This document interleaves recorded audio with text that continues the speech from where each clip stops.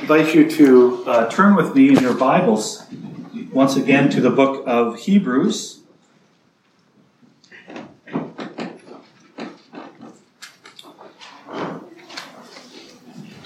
And this morning we are in Hebrews chapter 4 and 5. So Hebrews chapter 4, starting in verse 14. And when you get there, would you rise out of reverence for God's word as we worship Him this morning by studying it together. Hebrews chapter 4, verse 14, and we'll be reading to chapter 5, verse 10. Hear the word of God. Since then we have a great high priest who has passed through the heavens, Jesus, the Son of God. Let us hold fast our confession. For we do not have a high priest who is unable to sympathize with our weakness, but one who in every respect has been tempted as we are, yet without sin. Let us then with confidence draw near to the throne of grace, that we may receive mercy and find grace to help in time of need. For every high priest chosen from among men is appointed to act on behalf of men in relation to God, to offer gifts and sacrifices for sins. He can deal gently with the ignorant and wayward, since he himself is beset with weakness. Because of this, he is obligated to offer sacrifice for his own sins, just as he does for those of the people. And no one takes this honor for himself, but only when called by God, just as Aaron was. So also Christ did not exalt himself to be made a high priest, but was appointed by him who said to him, "You are my son. Today I have begotten you." As he says also in another place, "You are a priest forever, after the order of Melchizedek." In the days of his flesh, Jesus offered up prayers and supplications with loud cries and tears to him who is able to save him from death. And he was heard because of his reverence. Although he was a son, he learned obedience through what he suffered. And being made perfect, he became the source of eternal salvation to all who obey him, being designated by God a high priest after the order of Melchizedek. This is the word of God. Amen. You may be seated.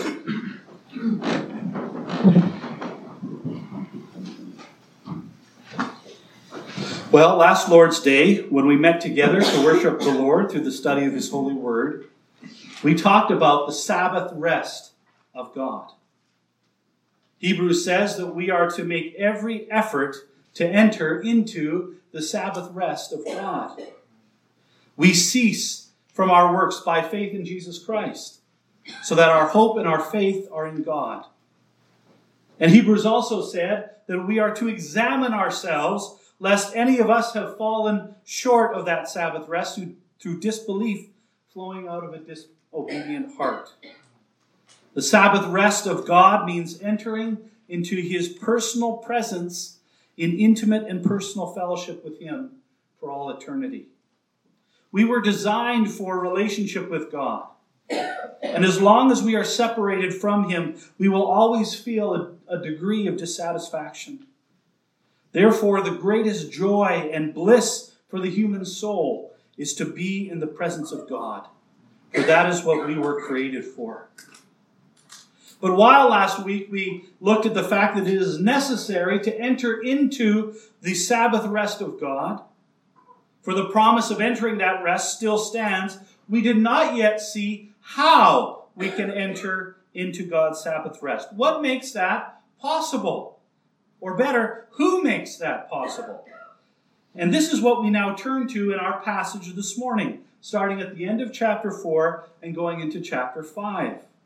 Because it is through the high priesthood of Christ and what He did in offering His perfect sacrifice, that is the how we can enter into the Sabbath rest of God.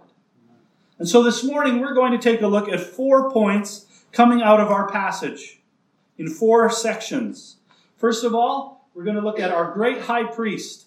It's verses 14 to 16. Secondly, we're going to see how the high priest is a human representative. And that's chapter 5, verses 1 to 3. And then thirdly, we're going to see the high priest also has a unique relationship to God. Verses 4 to 6 of chapter 5. And fourthly, we're going to look at the perfection of the high priest in verses 7 to 10. So once again, the 4 points are our great high priest. The high priest is a human representative. The high priest has a unique relationship to God.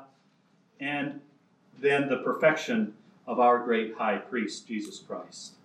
So let us begin by looking at the first section, verses 14 to 16, where Hebrews unveils the greatness of our high priest. Look with me at verse 14. He says, "Since then we have a great high priest who has passed through the heavens, Jesus, the Son of God, let us hold fast our confession."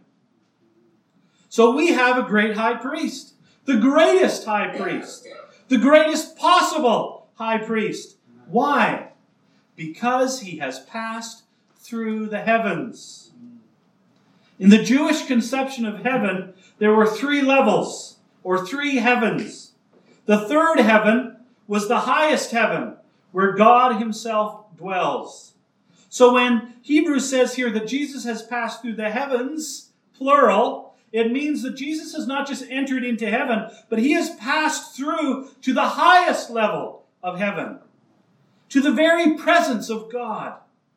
And no priest has ever done that. No high priest has ever entered heaven, let alone the highest heaven. A high priest was only allowed to enter the Holy of Holies in the temple once a year on the Day of Atonement. And the Holy of Holies, that room, represented God's presence on earth. It represented a tiny glimpse of heaven. But it was not actually heaven. It was a representation of heaven. But Jesus, on the other hand, the Son of God, he actually entered heaven itself. And he passed through the heavens to the highest level, into the very presence of the living God. And that's why he's such a great high priest. But because Jesus is such a great high priest, and because he is divine as the Son of God, that is why we must hold on tight to our confession. We cannot give up. We must cling to what we believe. We cannot let go. We must hold on for dear life. And what are we holding on to? It says here. It says our confession. That is our confession of faith in Jesus Christ. That he is the Son of God. And that he is our mediating high priest before God the Father. That is what we cling to. That is what we hold fast to. Verse 15. "For we do not have a high priest who is unable to sympathize with our weaknesses, but one who in every respect has been tempted as we are, yet without sin." And this verse teaches us that our great high priest can fully relate to our human experience. He can sympathize with all of our weaknesses, because in his humanity, he experienced all of our weaknesses. He walked a mile in our shoes for 33 years, and he knows what it's like to be a human being. He went through hardships, he experienced weakness, and he was tempted. So he even knows what it's like to struggle with the temptation to sin. The only difference between us and Jesus is that he always had victory over temptation. He never fell even once. He was completely without sin. And someone might ask then, well, could Jesus have sinned? Was that a possibility? Well, the answer to that is yes and no. As to Christ's humanity, he was not born with Adam's original sin, as all of us have been. Therefore, Jesus as a man was similar to Adam before the fall. And like Adam, Jesus had the freedom to fall into sin.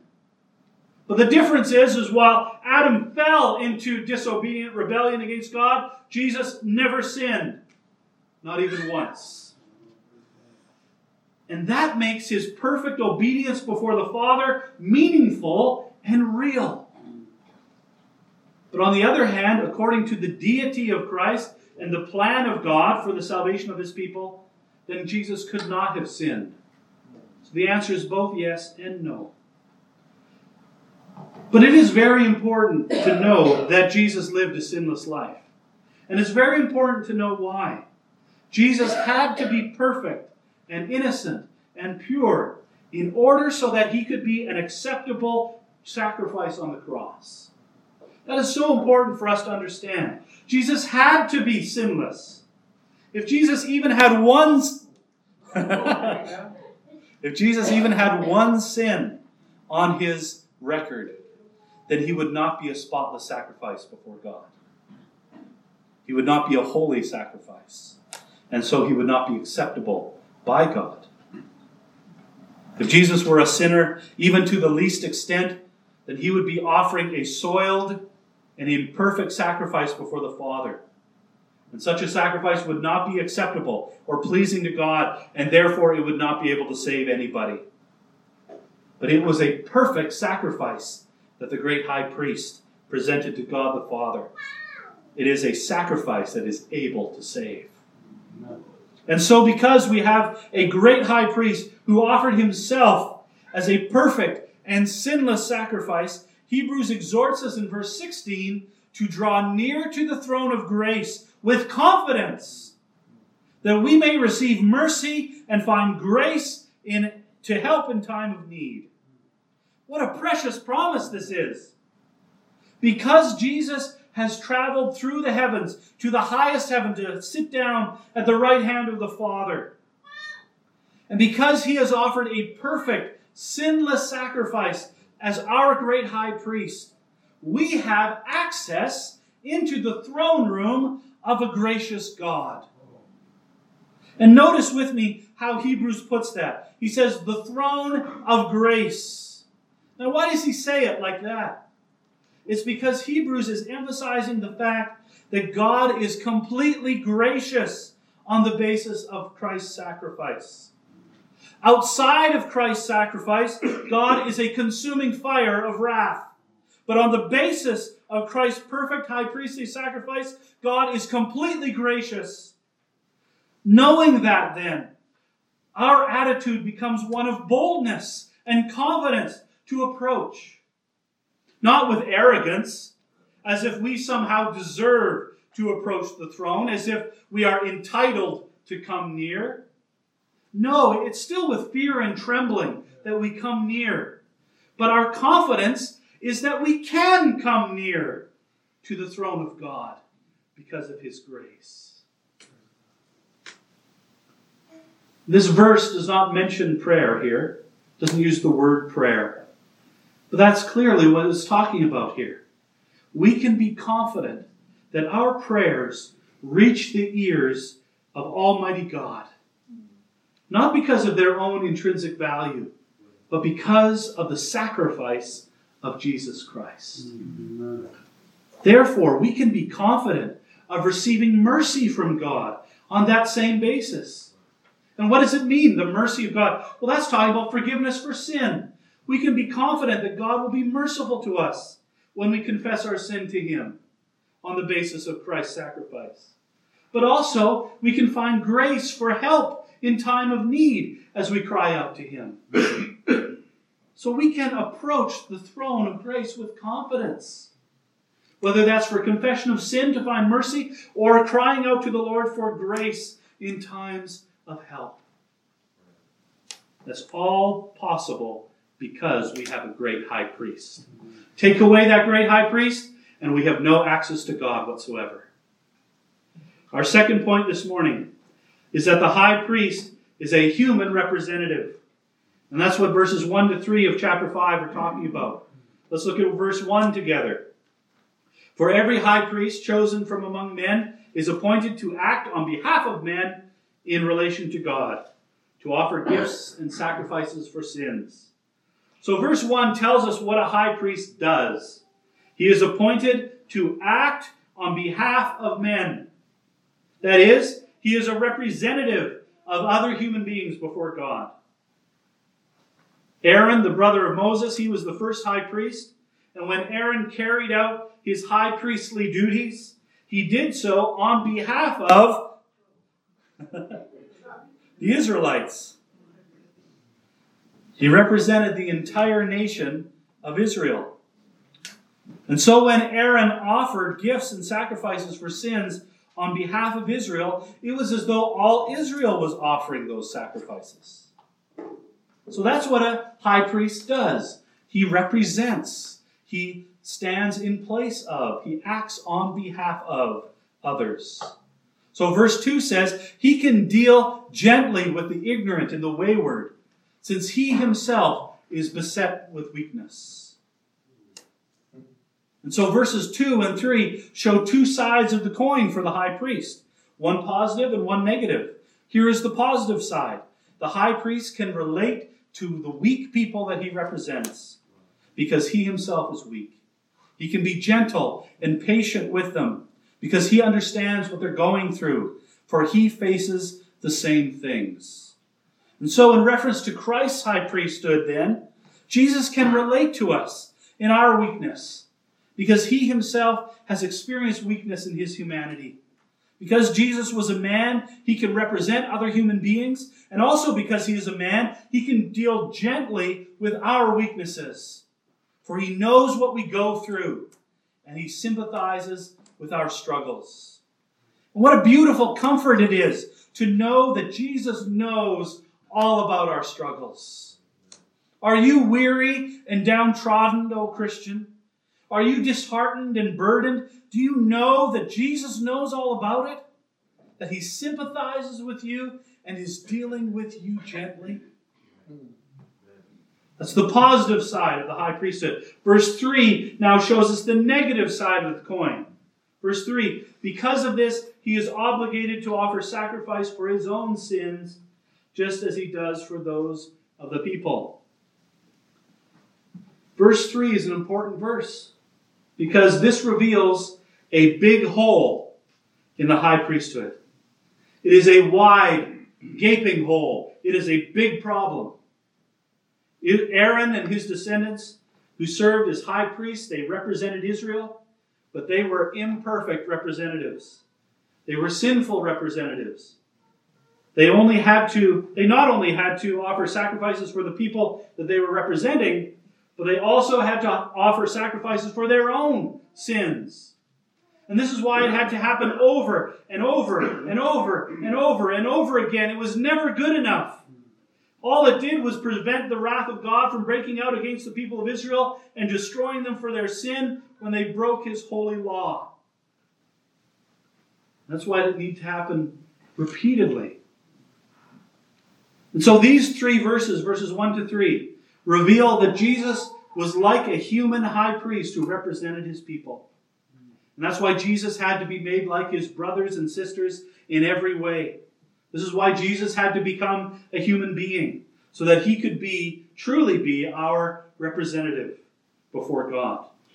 And that too is a comfort for us, that Jesus is our perfect representative. If we are taken to court, most of us do not know the law codes of Canada well enough to represent ourselves. And we don't necessarily have the necessary experience anyway. And that's why we need a representative. If we are taken to court, we need a lawyer to represent us before the court and before the judge. In a similar way, Jesus Christ is our personal representative before the Father, because we cannot stand before him in ourselves. And Jesus is not just my representative, but he is my perfect human representative. Amen. He is like me in every way except my sin, so that he can stand in my place and he can present my case. But when he makes my case, it is not on the basis of my righteousness, but on the basis of his, capital R, righteousness. Amen. And so now we've seen that Jesus is the great high priest. We've seen that his function as high priest is to represent his sheep before the Father, because as a human, he can legitimately represent other humans. And as a perfect human, his representation is successful and effective. Our third point this morning comes from verses 4 to 6. The high priest also has a unique relationship to God. And so we've just seen the high priest is related to humankind as a representative. And now we see that the high priest also has a position with regard to God. For the high priest is not just a representative, but he's also a mediator. Amen. He represents us to the Father, and he represents the Father to us. So verse 4 says, "And no one takes this honor for himself, but only when called by God, just as Aaron was." So the high priest is a calling. The high priesthood, rather, is a calling. It's a vocation. Not just anybody can decide to be a high priest.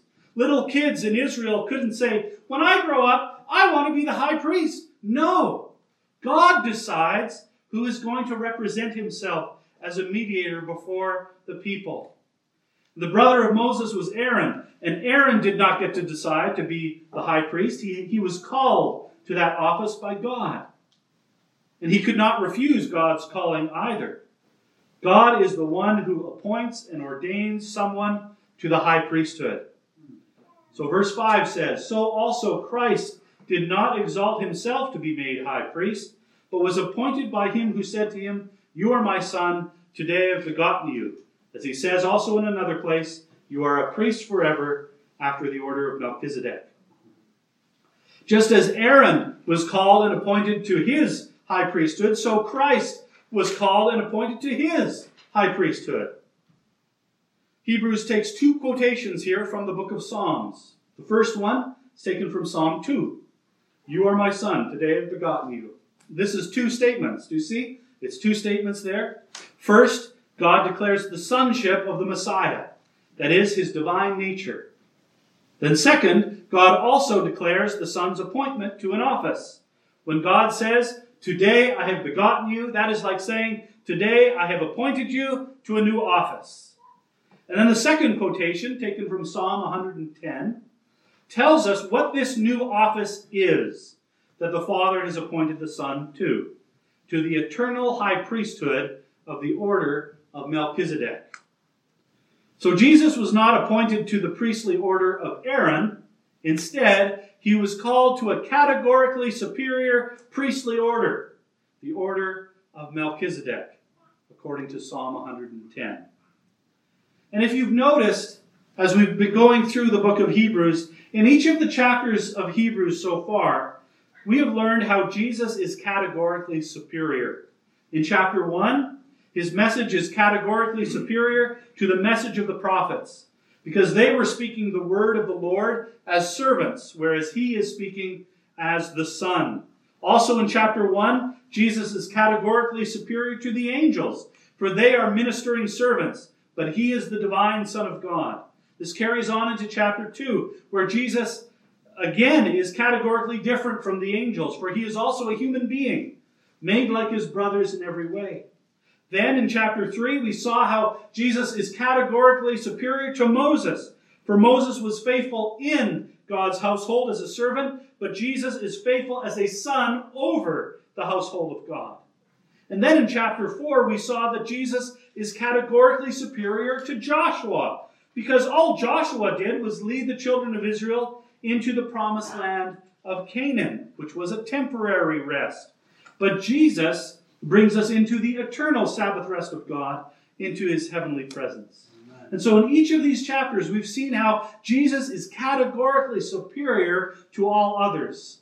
And now, here in chapter 5, we see that Jesus is categorically superior to Aaron and every high priest who came after him. For Aaron was a sinful high priest who needed sacrifices made for his own sins. And so his mediation before God was always stained with sin. But Jesus is a priest forever in the order of Melchizedek. And now Hebrews is going to have a lot more to say about Melchizedek in chapter 7. And in chapter 7, verse 2, he will tell us what the name Melchizedek means. It means King of Righteousness. King of Righteousness. So it is like saying here that Jesus is a part of the eternal order of kingly righteousness here. Therefore, what Hebrews is saying is that Jesus is a high priest who is at the same time a king who is righteous with a capital R. And so this is in stark contrast to the Aaronic priesthood made up of sinful men who needed sacrifices offered for them. And their priesthood was only temporary, lasting merely the length of their lives. Therefore, the Melchizedekian high priesthood of Jesus Christ is categorically superior to the Aaronic high priesthood of Aaron and his descendants. And this means that the mediation that Jesus Christ performs is categorically better than the mediation of Aaron. So we are not depending upon the blood of bulls and goats and sheep to take away sin just until the next time that we fall into sin. No, instead we are depending upon the precious blood of the God-man, who represents his fellow humans to God and God to humans in his mediating work. So far we have looked at the great high priest that we have, one who represents us before the Father, and also one who mediates between us and the Father with a perfect and righteous office, superior to that of Aaron. And that brings us to our fourth and final point this morning, the perfection of the high priest. Verses 7 to 10. Verse 7 says, "In the days of his flesh, Jesus offered up prayers and supplications with loud cries and tears to him who is able to save him from death, and he was heard because of his reverence. Although he was a son, he learned obedience through what he suffered. And being made perfect, he became the source of eternal salvation to all who obey him, being designated by God a high priest after the order of Melchizedek." Verse 7 here is very interesting. It describes the earthly life of Jesus as one of tearful prayers and crying petitions.